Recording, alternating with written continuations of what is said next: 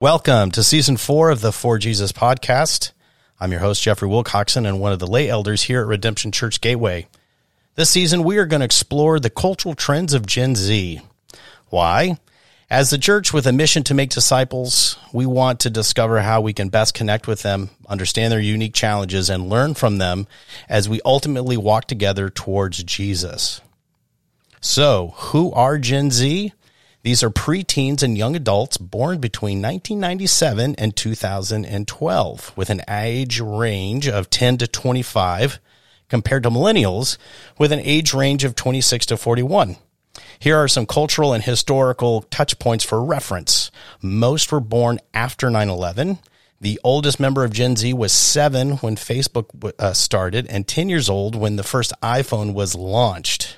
The youngest member of Gen Z was born when Marvel released the first Avenger movie, so 10 years ago. On this episode, we're going to explore hot trends, how they become popular, and how they are shaping this generation today. We have 3 guests to share their thoughts and opinions. Please give us your name and age. Hi, I'm Kira, and I'm 20 years old. I'm Ryan Wilcoxon, and I'm 18.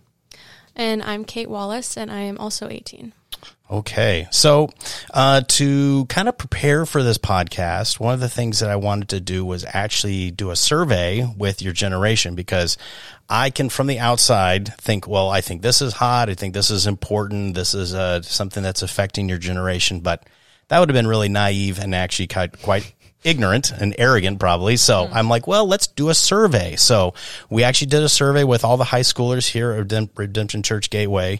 And quickly I saw that besides just general topics and artists and things that they're listening to, there were trends. There were things that were really kind of shaping and kind of moving through the culture that's kind of affecting you guys. So help us understand the older generations. Where do most of these trends come from? I mean, I feel like the obvious answer is social media, but yeah, I feel like they start typically, at least for me, or like what I've seen is they usually start with like major influencers or pop stars like Harry Styles, which we'll probably talk about later. But yeah, I feel like it kind of trickles down from those people and then to kind of like micro influencers on TikTok and YouTube, and then just the general populace, which also is on social media. Okay, so for those who are not familiar, what's a micro influencer? Or we talked a little bit about on another episode, but like what's an influencer and then what would be a micro influencer? At least in my terms, that's like, I don't know, I couldn't really say like followers, but it's just like a micro influencer might be someone who has, I don't know, do you guys have like a range?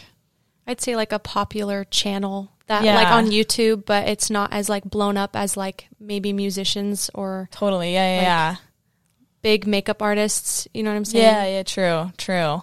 Yeah, more personal, I guess. Yeah, and it's followers too. Like I feel like influencers have a lot more followers and a lot more platforms that they go off of, as micro influencers are more like on specific smaller apps like YouTube instead of like and TikTok and stuff. Yeah. Good point. Yeah, that's true. That's a very good point. I think what defines influencer is mainly someone who just has their opinions or their thoughts and people listen and like they're affected by it. Yeah. And their opinion matters too. Like no matter who's listening to it. True. Well, what makes them so powerful though? I mean, because anybody now can make a video. I mean, I can make a video on how to wash a car or how to optimize a website. But I mean, what is it? Is it something about the way they talk? Is it the content? Is it just the connecting with that personality? Like what draws you in? I'd say it's personality. I mean, most of the, I don't really interact with a lot of influencers, but what little that I can think of, it's mainly their personality that draws me to them. And by a product of me liking them, their opinion is now important to me. That's a good point, yeah. I think it also depends on like what area it is in, because I feel like for me, and this is so, it feels so like surface level, but I think it's just where our brains go. So if I want to watch like a skincare video or a beauty video, makeup, I'm obviously going to gravitate towards people who are really pretty, because I'm like, oh, like this makes sense, you know, to watch people that are really pretty if I want to look cute, you know. But then yeah, if it's like funny content, you know, I don't really care what they look like, I just want them to have a good personality. So I guess it depends also on what you're looking for. Yeah. What social media guys on? I'm on all of them, all of the above, pretty much. Like Instagram, YouTube, TikTok, Snapchat, Twitter, Facebook. Nice. Yeah, not that I use all of them like a lot. Are you seriously on Facebook? Everyone tells me your generation's not on Facebook. Yeah, my mom was like, "You should get Facebook. Like, you can follow all my friends." That's cute. Yeah, that's funny. I don't use it though. There you go. So do you get a sense that any of your friends or maybe even you personally feel like you're affected by these influencers or by the trends that are kind of populated or promoted on social media? I think, yeah, like 100%. Like there are some people that I follow, like if I really like their fashion, I see myself like accidentally following like their fashion trends. If they're, no matter like influencer or not, I feel like if I see somebody on socials and I'm like, that is really awesome. Like, where can I find stuff like that? I find myself like automatically following after that. Totally. Yeah, I mean, for me, it's music reviewers, and they'll give like a really good review on an album or a song. And even if I didn't like it, I'll at least like reconsider it. And I might still not like it, but I'll at least like give it another try if they liked it, or if it's just someone I've never heard of and they're like, "Yo, this is so hot," I'd check it out. Totally. Yeah. So have you seen any of your friends negatively affected by some of these trends? I know there's obviously lots of news about these weird TikTok challenges when people are eating Tide Pods or what was it? Were they sniffing cinnamon or something? Or I don't know. Like, yeah. Have you had any friends that have actually tried these and gotten hurt or done something stupid? I have. Oh, no. Yeah. There was this one trend on TikTok specifically. That was the devious lick trend where people were stealing things from bathrooms. And I had people, that I knew like stealing soap dispensers from the school bathrooms and toilets off of the stalls and like just to be funny and like getting in a lot of trouble and oh my gosh, teachers like were having assemblies about it. Like it got pretty out of hand at one point. That's crazy. It's so crazy, like the influence it has. That's so wild. Well, what are they chasing? Is it the momentary fun? Are they filming it and they want kind of to blow up on their own channels? Like, what's the draw besides just the thrill of trying to do something crazy? I think it's notoriety. I mean, if you can say like, I mean, pretty much anyone in this generation, if you were to mention to them like, oh, I have 1,000+ followers on such and such website, you would at least be a little impressed. I mean, maybe not like, oh wow, what an accomplishment, but it would still be like, wow, that's above average, Right. And like, I think no one really is not a lot of people are looking to be famous, but I mean, they wouldn't say no to being famous. Right. Yeah. So there's a big draw and because now, I mean, almost anybody has the ability to become famous. Mm-hmm. When I was back in high school, like you had to write a hit song, or move to LA and be in a TV show, or you had to throw a football, or, you had to do something kind of in the real world that translated into some type of career. But now, if you are creative or crazy, you have the ability with your iPhone to basically record yourself doing something or creating content, and you have the ability or the opportunity to become famous. Like I actually read in an article there's people who are bypassing college to try to become, TikTok influencers. Yeah, like what more to the draw? Is it just to become famous? Like, that's the whole identity draw? Yeah. So I was going to kind of add, like, this sounds so deep, but I feel like it's in the minds of people who are, consuming things. It's really not that deep. But I feel like our generation has experienced so much social change, and we've actually seen it happen. Like, I feel like I remember times when people were actively speaking out about this stuff, and it was still really controversial. And now I feel like on the other side of it, where it's completely normal in conversation now. Like, I feel like I'm just seeing so much social change, and there's a lot of good things with that. But I also feel like our generation, we're almost kind of like a little generation of rebels in ways, because we see what we can do if you just speak up and you change things. And that can turn into like negative stuff too, though, because then you're thinking, well, I can bend the rules. I can do what I want.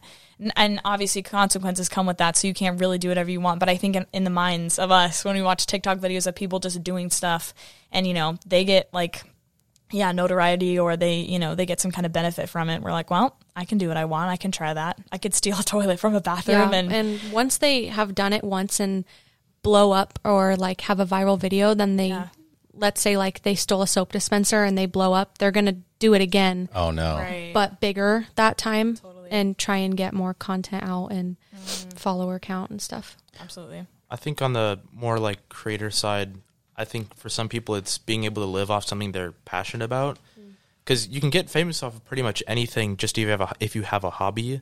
I mean, there's one person I know who streams on Twitch, them picking up trash from the side of the street, and they get a lot of watchers every time they do it.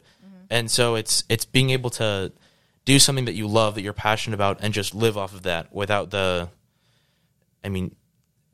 before the internet, could you really imagine someone like making a living off of videos? Like cleaning cars, Yeah. No. Well, yeah, but like not the videos of yes, cleaning cars. exactly. Yeah. Like that would seem like a dead end job, whereas now like there are people who are deep cleaning cars, which is so satisfying. Exactly. Right, yeah. And you can make a lot of money off of that. Yeah. Totally. Are there other ways that people are using the social platforms to generate or create trends, whether it be fun trends or serious trends? I think that you have to be like a little bit ahead of the curve. There's like a 1% of people who are just able to predict what's next, or they just have such a polarizing or attractive personality or just form of content where the next thing they do is going to be huge.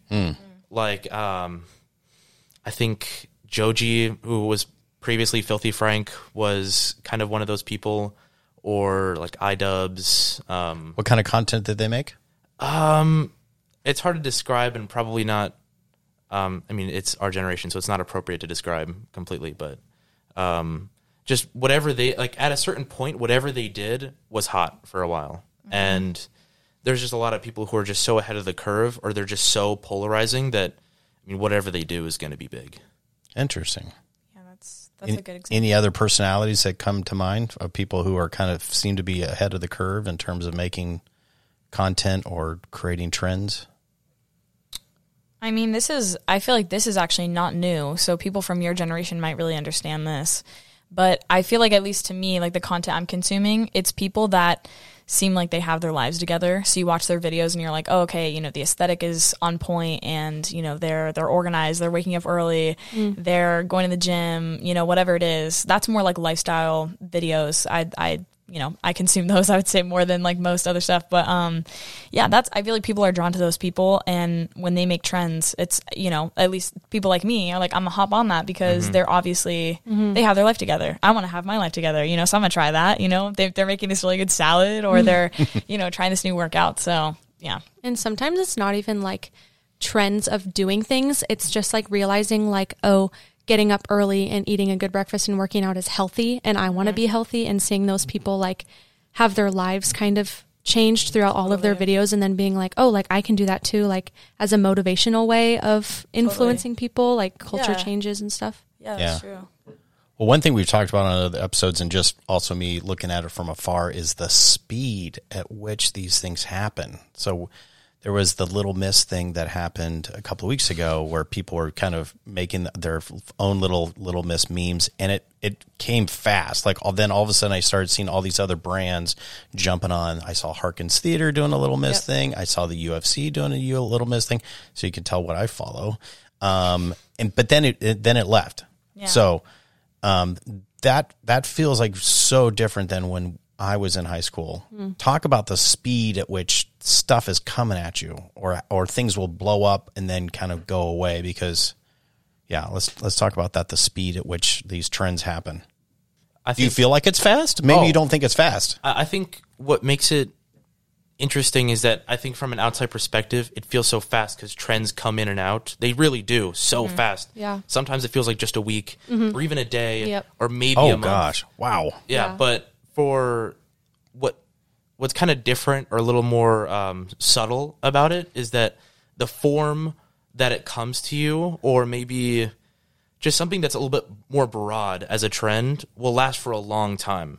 And maybe some more specific ones like Rick Astley, his video. I mean, that has stayed relevant this entire time. Totally. Yep. But, so even just some people who give, who hop on trends, they last, whereas the actual trend itself doesn't. Okay, the people's actually such a good point. Because I was just thinking, I was like, to me, the trends that die really quick are the trends that get taken over by the out crowd, if that makes sense. Or the brands. Yeah, 100%. Yeah, it's kind of like, so like if Rick Astley, for the people who aren't listening, it's the guy who does the Never Gonna Give You Up. Yeah, and it's become a meme. If the out crowd, which I don't even know who that would be, but just people that maybe the in crowd doesn't like, I guess they were to take that meme and be like, oh, this is so funny now. Then the in crowd is like, well, we don't want that anymore because the out crowd just took it from us. But so far, it's stayed in the in crowd. I don't know. Yeah, and I don't know what it is about that song or just about that form of meme, but it's been around since the early days of the internet. Mm-hmm. I know. Well, yeah. Pretty much since that song. Songs from the 80s. Yeah. Yeah. Exactly. So, I mean... It's got some shelf life. It's lasted this entire time. Kate, you need to write a song that's going to last at least 2 to 3 decades. I mean, if you can do that, a lot of pressure.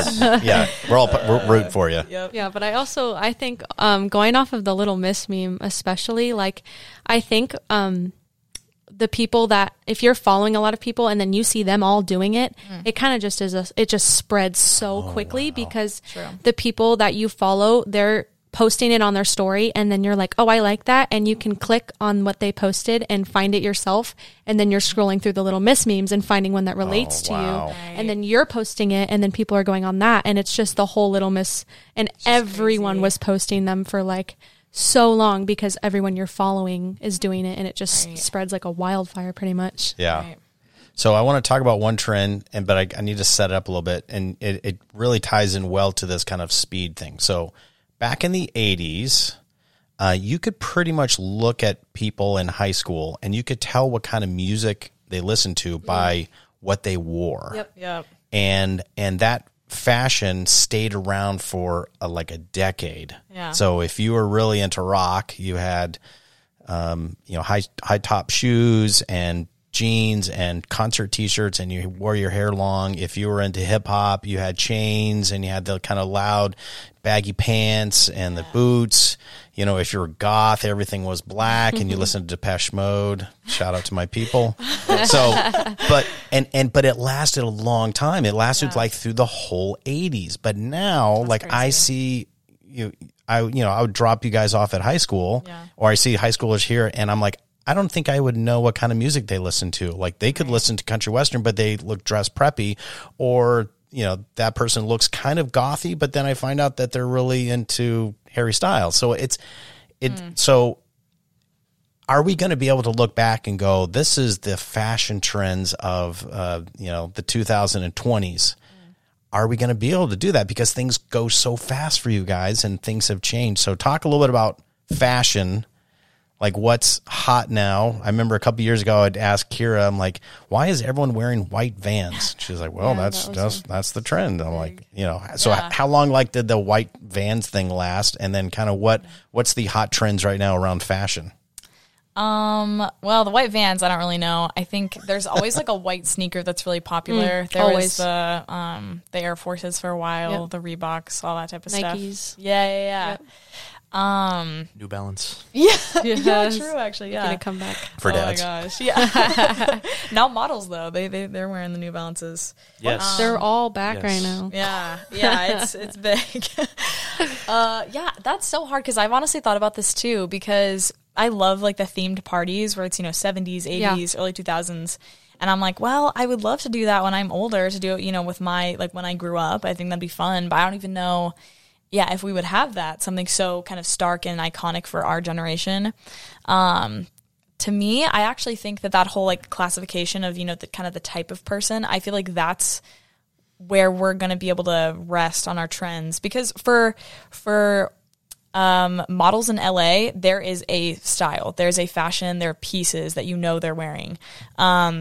For like the sad indie boys that are, skating in like abandoned houses or whatever. I don't know what they're doing. Like you like that's a style that you can put together, I feel like. Mm-hmm. But on the whole, like what is the 20s? I don't know. Could you guys think of something for us? Kate, what do you think? What's the fashion of today? Man, I don't even know. I feel like everybody's, at least here, like in the high school especially, I feel like a lot of people are wearing the same things. Yeah. Like there are a lot of staple pieces that everyone's wearing. Right.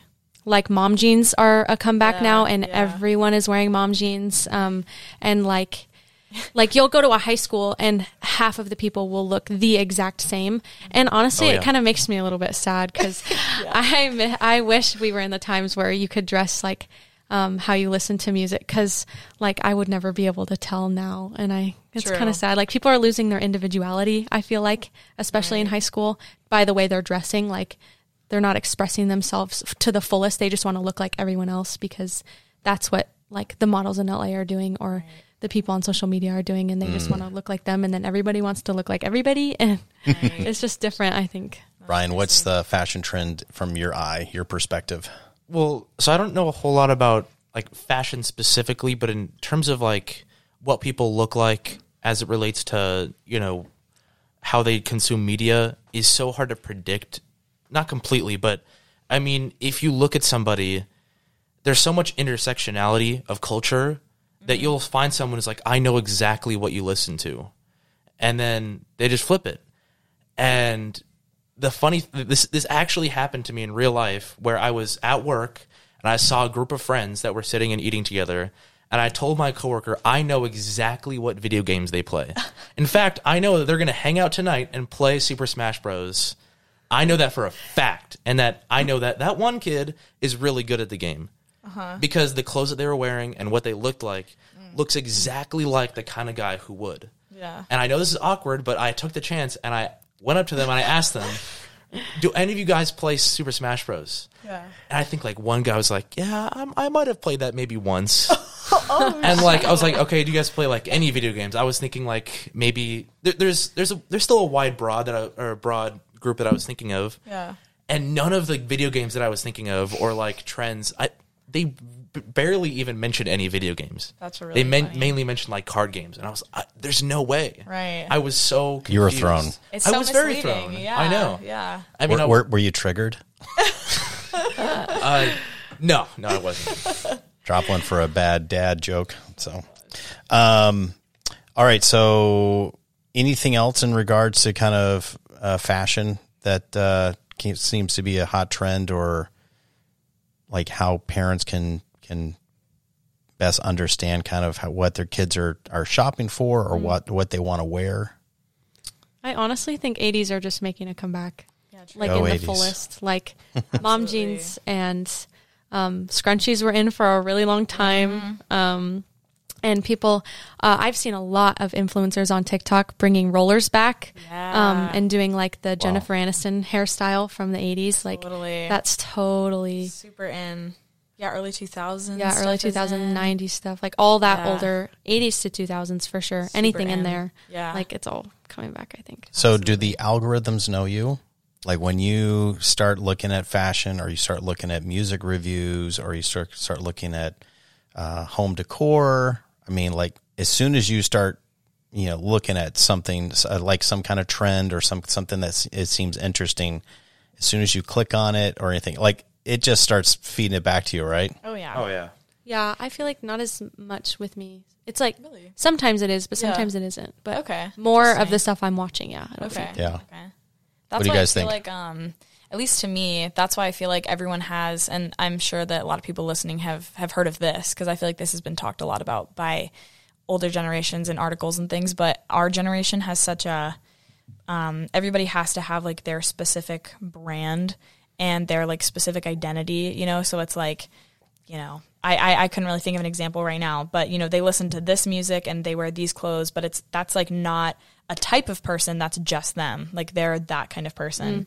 But it's because of how specific our feeds get, and so you get like all kinds of things from all the things you're interested in, but that's your feed, and it just feels super specific to you. It's like a perfectly curated thing. Which makes you feel like you're like, oh yeah, that's me. It gets so specific. Yeah. I mean, I'm a big music listener, and I also watch a lot of anime, and so I'll get recommendations for even content that's like mixing two different things I never thought it was. Like I would see like compilations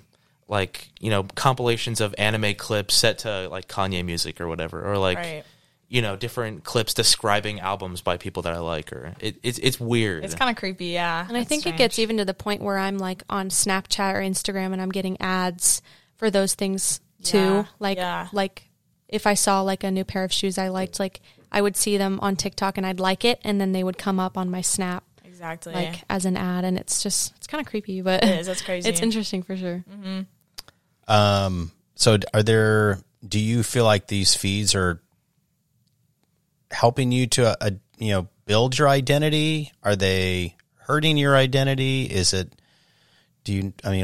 the influence of kind of how these algorithms seems to kind of just be curating lots of content for whatever you're interested in? But like in terms of your identity, when you leave the house or you take a picture of yourself, like how much of the content you're consuming is really sticking and manifesting itself into your fashion or into kind of just your persona?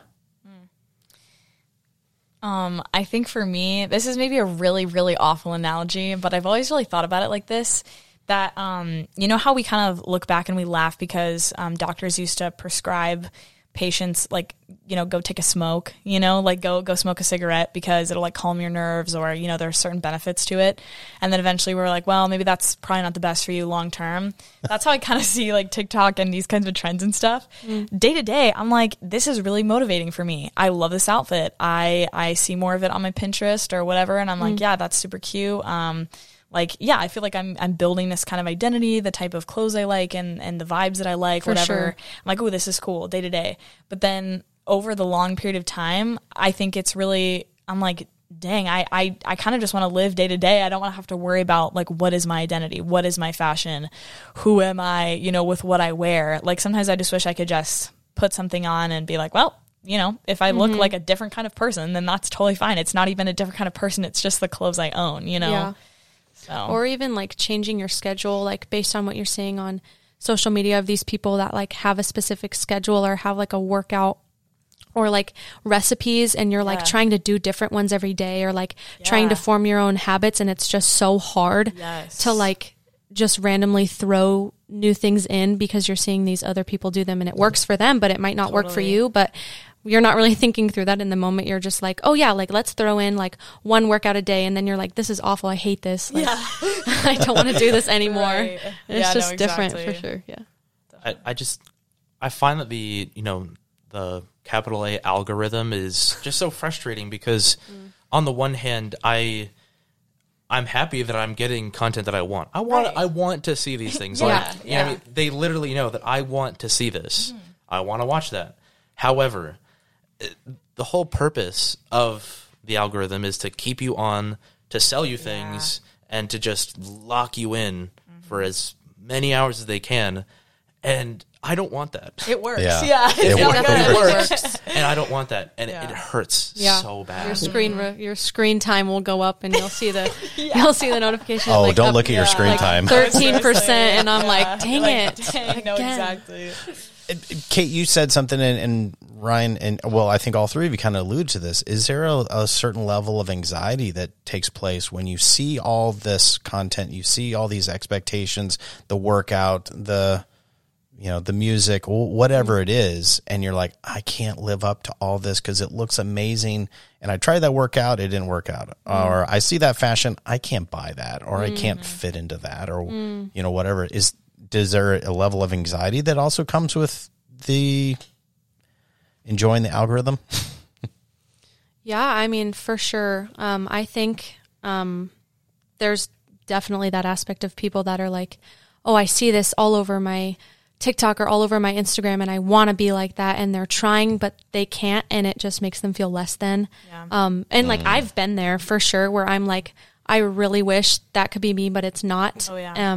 And I would just encourage people at that point to remember where their identity lies and like ground themselves, because you're not going to be like them, and you're not going to like be able to mirror their lifestyle or their fashion. And that's just, you're a different person. Like you're going to have to make your own like schedule and stuff. And if you're basing that much of who you are off of social media and those people, like maybe like do a little break and kind of like find yourself and be like, okay, this is who I am. Yeah. I'm not ever going to be them. Like just take a step back. Go at for your sure. own pace. Yeah, totally.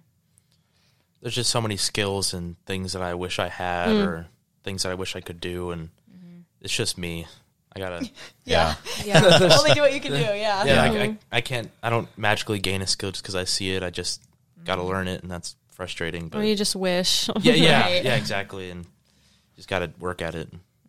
So one other trend that popped up was tattoos. That seems to be a pretty hot trend. I don't know if that is also being promoted by the algorithm, but okay, I'm getting a big head nod. Everyone's got tattoos, it feels like. How did it happen? What do you see? Again, is it social media that's driving a lot of this? Tell us what's in your brains about tattoos. And I think it's literally one of the most individual things you can do. Yeah. And it sets you apart because this is a permanent mark. This sets me apart as a person. Even if you have the same tattoo as somebody, I mean, it's either in a different spot or the fact that you have the same one makes you two together different from the other 7 billion people. And making yourself permanently individual is, and identifying that with something that you enjoy is, I think, culturally relevant. Relevant. Yeah. No, I think, it's self-expression, like you said. I mean, I feel like if that's the point of social media, you put all that stuff out there, stuff you like and stuff you want to identify with, and then there's an opportunity to show that not only with what you wear, but also what's on your skin.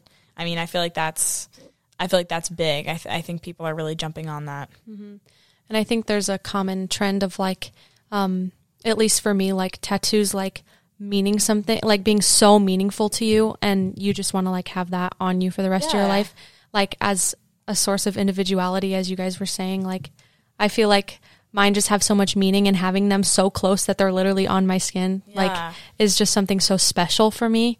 So and I think some people abuse that in a way of like, they just look cool, I'm gonna put on my body, which is great also, but for me, I feel like mine are just so like that they make me who I am, like what I look like. And I just love that. That is cool. So I thought of something that I hadn't thought of before. On another episode, we talked about the power of memes and how much kind of cultural and context that's kind of wrapped around this visual element. Yeah. Could there be a connection between the interest and excitement around tattoos, because there is that other layer of contextual kind of meaning around an image?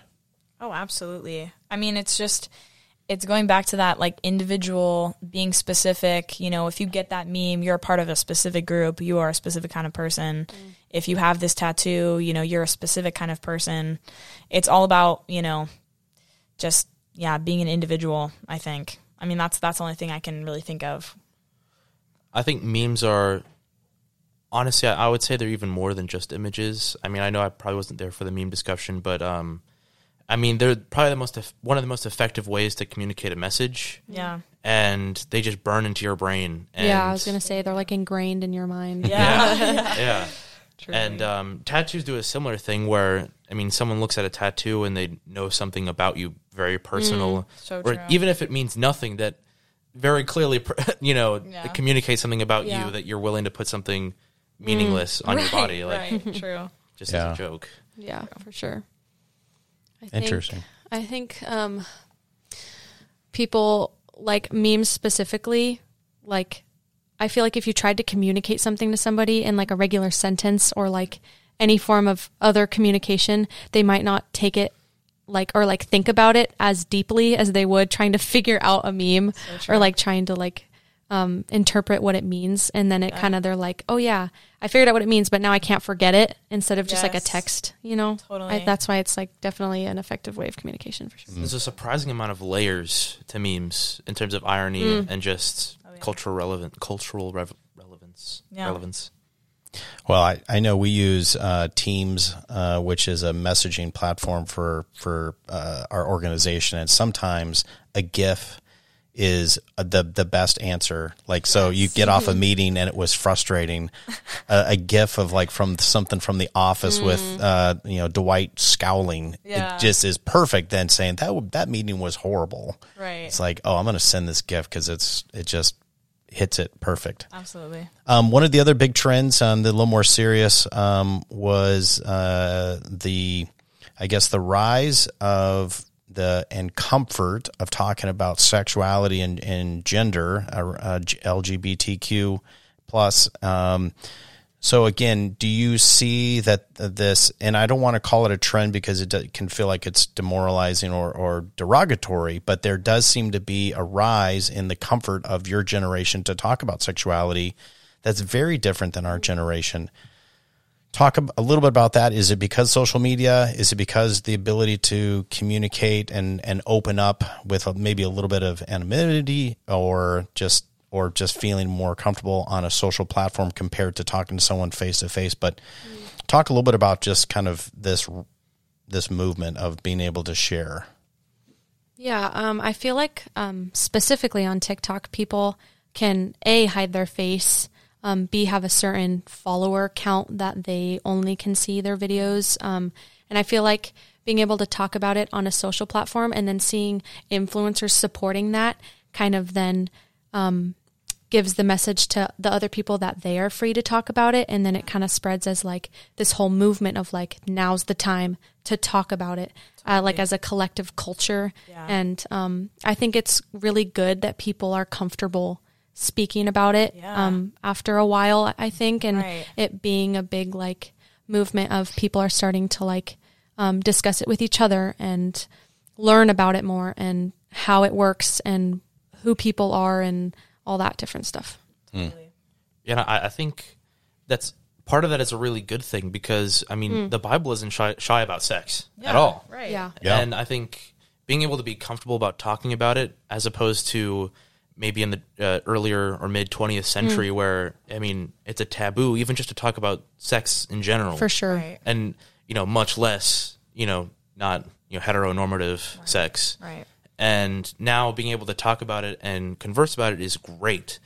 And that, like, if I just don't have to, you don't have to feel like you have to, cover it up or anything. Whereas, I mean, that can have negative effects as well because people who really feel that way or actually have, just not heteronormative feelings it can be negatively affected by the amount of people that just have a certain, like a certain impulse and act on it and make it their whole identity. It can be reductive in a way. Yeah. I think on the lines of like how it's become so comfortable, like you said earlier, things move so quickly that I think, it's just so quickly become something so comfortable because we've reached the point where not only are we having these like really good dialogues and it's like, ooh, yeah, let's talk about, our experiences, which that still is happening because I think there's still people that need to talk about that stuff. And I think there's still spaces where it's not welcome and people are trying to change that. But I mean, there are spaces in my life and I'm sure your guys' life where, it's funny and people from your generation might be like, oh, isn't that supposed to be offensive? Like that's, you guys are telling us that that's offensive. Well, we had the conversations, we had the important talks about what's, what people's experiences were and the problems that are going on, mental health too. And so now it can be a joke. We can laugh about it. We can enjoy it because we understand it. And so I think that's also part of why we are so comfortable with it. Yeah. Because it's just, I mean, it's evolved so quickly. Yeah, the dark humor too, like people using their trauma to like be funny and people just automatically support it. But absolutely. I think that's a really great thing about our generation is how inclusive we've become of each other, especially on socials, because I feel like maybe the generations before have kind of maybe shunned that or like not talked about it enough or been not as inclusive, yet I'm seeing in this generation like everybody loving everyone most of the time, it more than not, and wanting to include each other and talk about these different things. Yeah. It's interesting because how I was thinking about the whole idea of cancel culture but flipping it on its head, when in the 80s or 90s, if you were a musician or an actor and it came out that you were gay or lesbian, it was like the death of your career. Wow, yeah. And you got canceled because of your sexuality. Yeah. Nowadays, it's like if you say something homophobic or transphobic, you can be canceled, but it's completely flipped. So it's so different. And you mentioned about that you guys your generation seems to be more comfortable of talking and having humor.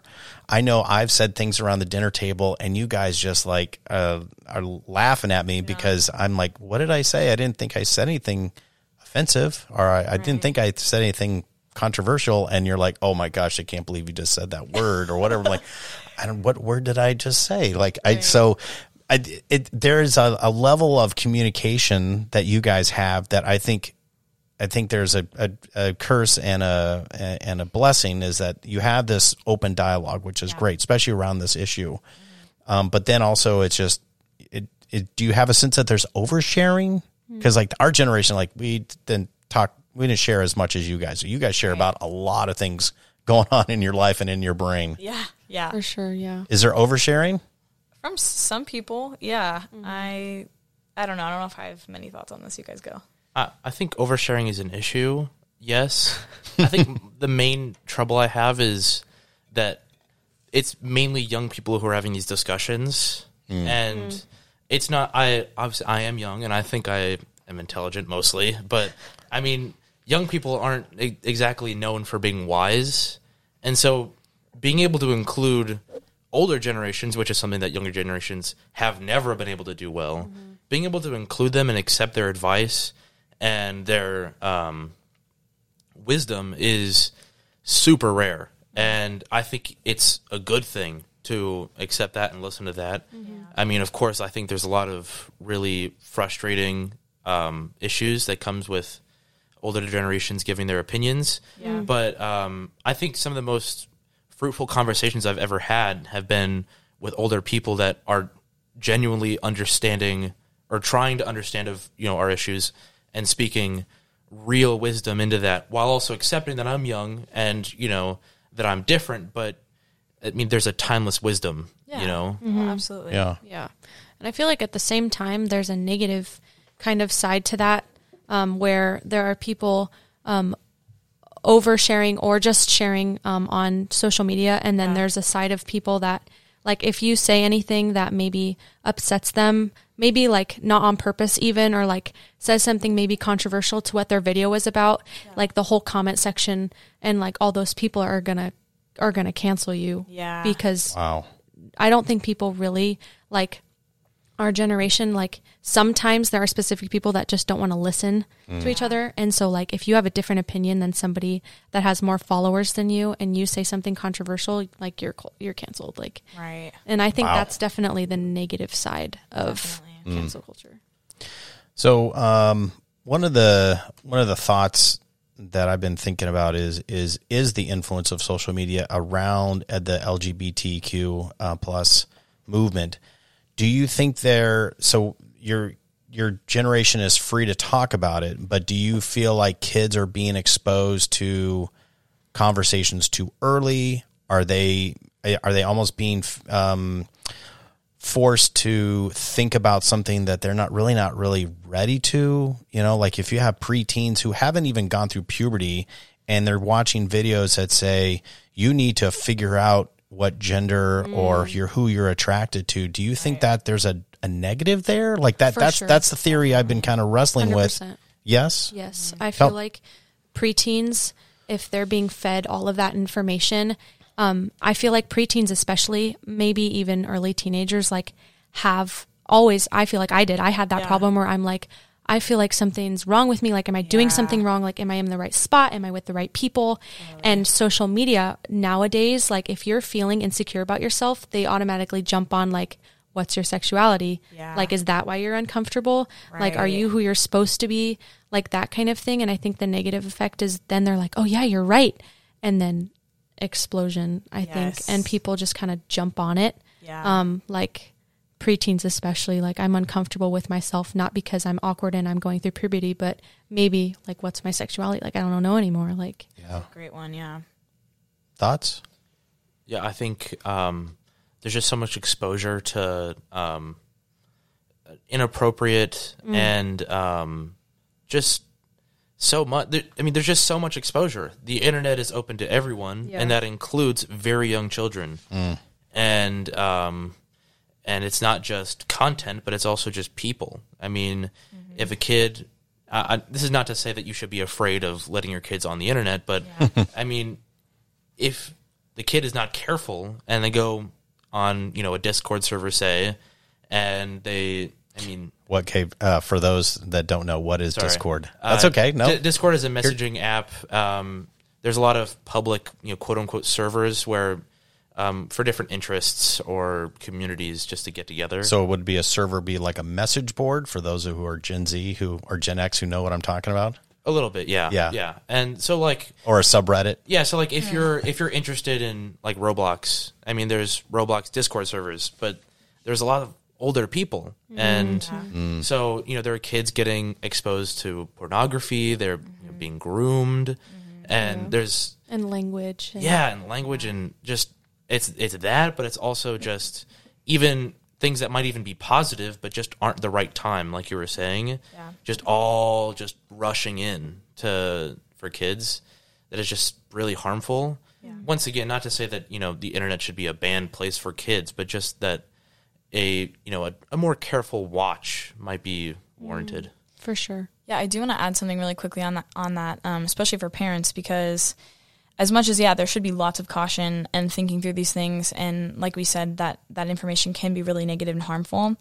But at the same time, I feel like there's this myth that, like, your generation, Dad, might really kind of think through, or even younger generations, I think, have this, like, misconception that having your younger kids exposed to LGBTQ experiences and stories will make them gay or lesbian. And I think that's really ridiculous. I think that's really naive. And so, I would just say, like, for parents to really be cautious, because I think that's a naive worldview to think that just because they're exposed, that will make them that way. Like, for sure. Like you said, like, that's, I think it's something that makes them question a lot more and can really, like, amplify insecurity. So again, like, just caution, but because it's good to have exposure to a certain extent. But if it's like them to the point where they're like just so confused and they don't have anybody explaining it to them, I feel like if there's not like a strong voice in their life that is telling them the truth, and if they're just watching this and then they're overthinking it and then they're taking it to an extreme level, then I think it's a little bit more dangerous. Totally. Well, Kate, you stole my thunder, because that's exactly where I was going to go. Like, if a parent is not engaged with their kids and having those conversations and asking really fun questions and being curious, how is a distant or not engaged parent going to compete with social media? No. They're going to lose every time. They're going to cling to the social media easily. And I think Ryan kind of talking about in terms of just it can be a dangerous, scary place, but it can be used if you use it appropriately. Having conversations with your kids, like, hey, what sites are you on? Or like, hey, what are you watching on YouTube? Or like, hey, show me what you're watching on, on Snapchat or TikTok. And there's a chance to be kind of curious and have fun with it, but also there's an opportunity like, hey, this feels maybe a little, off brand or not right or dangerous. So, And I feel like having those conversations with like your kids, before socials, like having them understand the different trends and like explaining LGBTQ and explaining all of these different controversial topics before they go and find them all through social media, so they can kind of differ in their own brain, like, oh, this I agree with, like, having their own opinion before they can form everyone else's opinion on social media. That's a great point. Because if the internet is teaching your kids about sex, you have a problem. Exactly. That's no good. One of the other topics, and we'll probably spend a little less time on this one, but because I think we're going to dedicate more of an episode to it, but mental health. There seems to be a rise in also celebrities, actors, musicians being way more comfortable of talking about it, rapping about it, sharing about it in their lives, which is very different than the older generations. If you struggled with depression or anxiety in my generation, you didn't say anything. Like, you may have gone to a therapist, but for the most part, you bottled it up, or you may have told a friend, but that was about it. Yeah. But you kept it to yourself. But now, like, influencers, artists, musicians, they are all really, so again, help us understand, like, what is it that's allowing these artists to be this open? I think it's just people who, and like just brave people, honestly, that are trying to like make social change. Because one thing, like, I kind of want to touch on this for the LGBTQ, but also mental health really quickly, is that even though they're really common topics and we're saying that we're really comfortable with it, I will say for people struggling with mental health, or, you know, they're feeling really insecure about being gay or lesbian, it is still, I would say, almost just as hard to talk about it with your close family and friends, because, I mean, there's a public space on the internet, but I don't want to say that it's still not hard to talk about. So, you make a very good point. Yeah, I just wanted to point that out. But, no, I think it's just brave people that have taken a stand and started talking about it, and that encouraged other people to start talking about it. Yeah. So, yeah. If I might, quickly on that point you kind of went on, talking about with your family, your family is so close to your identity. They know you so well just by being around you, that, like, it would be so, you're so nervous to talk about a change in that identity. Absolutely. Whereas, like, you know, if you meet someone on the internet, they're like, I don't know who you are. So if you say something about your identity, that's the first thing I'm learning about it. So great. Doesn't matter, exactly. But you know, your family, they've known you for so long, and it's like, but you've been a boy all your life. I mean, why are you a girl now? Or like, you've been so happy. Like, what do you mean you're depressed? What do you mean? Yeah. And I feel like also, like, there are musicians and actors and kind of those bigger names that have taken more of a stand of talking about mental health and making it known that it's okay. And I think then people are kind of seeing the people they look up to accepting, like, working through mental health and, like, talking about it. So then they're like, okay, I feel a little bit safer or, like, more accepted talking about my mental health with whatever crowd, like you guys were saying. But, so bravery and also validation that it's okay to talk about this. Definitely. Yeah, there was a UFC fighter after a fight recently who, in his post-fight interview, basically said, hey, I had a friend who took his own life, and he needed to talk to friends, and he was, like, telling the crowd and anyone that was on the telecast, like, hey, if you are struggling, you need to talk to your friend. And it was more around men. He's like, men, you need to talk to your buddy. You need to cry on his shoulder. You need to tell him what's going on, because this is horrible. And so I was like blown away. I'm like, this guy just won a UFC fight, and he's talking about mental health. And I was like, that's brave. Yeah, I really love to But hear he felt that. validated that he could say that on a big stage like that. Yeah, and I'm sure it influenced a lot of people. Oh, too, for sure. huge. Yeah, that's cool. So, church leaders, whether it be elders or pastors, or even just older men and women who are leading within the church, how should we think about these trends? How can we best love you guys, understand you guys, but also shepherd you in a way that, you know, continues to point you to Christ, as you guys are just swimming in this trend, you know, the sea of trends and information? How can we shepherd you and love you? You don't have to understand it. I think. Yeah, that's a good one. Well, we will never understand. Yeah, but just, you know, validating and saying, like, oh, interesting. I mean, you don't have to, you know, nitpick and say, I don't believe in that. Like, I don't agree with that. Just interesting. You know, take, you know, subtle interest. You don't need to understand everything about it, but just, you know, well, you darn kids. Like, I mean, just, you know, believing in your kids and trusting them. Like, if you trust them, they'll trust you to talk to you about it. And, you know, just being willing to say, like, hey, like, maybe some of these parts of the trend we should talk about, but just, I know you well, and we've been able to talk about things in the past. I trust that you're able to navigate that. And if you think that a kid isn't able to navigate that, just talk about it and don't like chastise them, but, you know, have a real conversation about it instead of, you know, talking at them. I feel like telling them like, it's okay to feel like this, like asking them why, like not like intrusive questions, but making like getting them to trust you by validating like how they're feeling. I think definitely is the biggest point.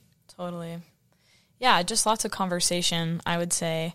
And then also, especially for like church leaders and stuff, I would say kind of on the other side of things, I feel like our generation is known as like the, oh my gosh, mental health, you guys are all depressed and anxious and you're stuck to your phones. And I think I would like older people to not think that so much. Because to an extent it's true. Mental health is a big problem and we are stuck to our phones and like these are things we need to work through. But I really want older people to still like respect us and respect our opinions and like validate, you know, what we're going through and but not see us as just like the depressed generation, you know? Like it's real. It's not, but just don't exaggerate it. Or I guess like try to be curious and have conversations with real people and don't try to generalize too much. But I guess everybody generalizes. Especially like based on social media, generalizing it based on that. Yeah. So without naming any names, any times that you felt like the church leadership just kind of got it wrong? Or just older generations besides just, you guys are all depressed and anxiety and on your phones, but like where have we done it wrong? Like where's an area where we can ask for forgiveness or look to improve kind of the way that we love and understand you guys? I think this church has done a pretty good job. I mean that might sound biased coming from the child of an elder, but I really do think that the church has done a pretty good job. And I mean, at the very least, I haven't heard from the pulpit someone saying that, you know, a trans person is to blame for all the problems in our society. But well, that's good. Yeah, I mean, I've really felt that a lot of the leaders have had a lot of love or have a lot of love for a younger generation. I mean, clearly, there's so much like contribution and people just loving on these kids, even if they don't really know how. Absolutely. But I think maybe just trying to understand kids on a individual level. Yeah. And that's why I think mentors are so important. Yes. And like it makes me so unfortunate to hear about mentors who have like 30 kids. Yeah. When that kind of defeats the purpose of the mentor in the first place. Kind of hard, yeah. Yeah, because yeah. I mean, like I love the leaders for youth and they were super important in my life. But that is almost not insignificant, but nowhere near the effect that my two mentors had on my life. You know, just the individual support that they were able to have to understand me and know my problems and just love me individually. Yeah. And I think the church leaders specifically do a really good job here of locating those resources for some of these kids and being like, these people are really great to talk to about this. Yeah. Like, your leaders are here for you, like encouraging them to open up about that stuff and like have those discussions with people instead of like, I don't know, dismissing it. So totally. I think that they do a really great job of that here. They have done a great job. All right, we're going to transition to some fun rapid fire questions. Everyone pick up their phone. Okay. All right, what are the apps on your home screen? Ooh, all right. I have groups though. Okay, then give us the names of the groups. So I guess I'll just give like my 5 like main apps. Like there you go. So Discord, Spotify, Messages, and then probably like Safari and Gmail because I get so many emails. Yeah, I use so many, but my home screen is kind of just like my camera and stuff. But my second screen is like my Instagram, my Twitter, Pinterest, Snapchat, Netflix, TikTok, Facebook, Messages, like all that stuff. Because I keep it all in the same spot, kind of, so I can, yeah. Like, you know, yeah. That's great. Kira, what's on your home screen? Well, if anyone listened to I think it was the last podcast, I kind of talked about how I really am not a fan of technology, so I try to keep it really low key with the social media. But I will say I'm a big fan of Pinterest. I love Pinterest so much. Me too. But other than that, yeah, occasionally I have Instagram. All my friends make fun of me because I basically download it to post something, and I'll keep it for like a few days, and I immediately delete it.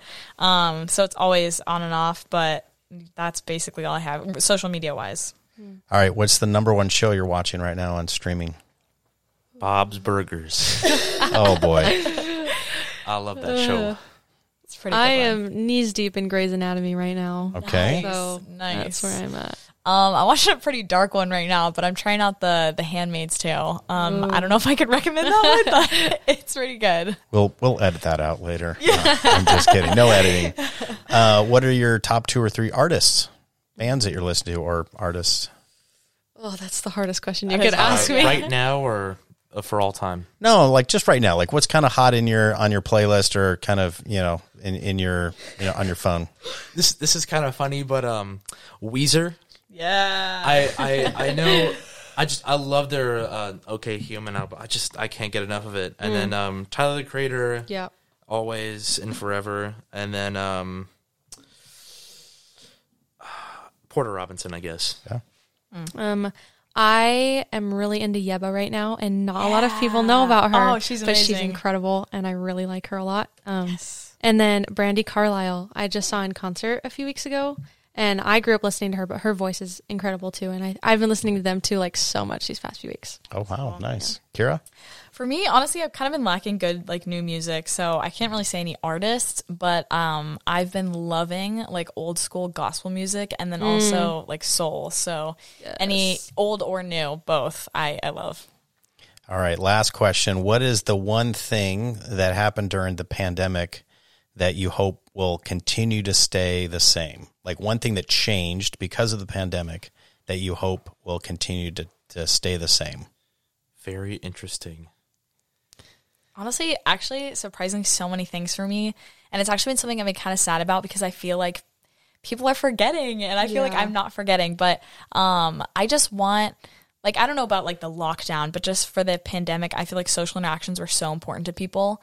And it just had so much weight, like just seeing someone in person and be able to give them a hug. And I know this sounds weird, but kind of just like sharing their germs. Like it's like it was such a cool experience because you're like, I haven't seen you in forever.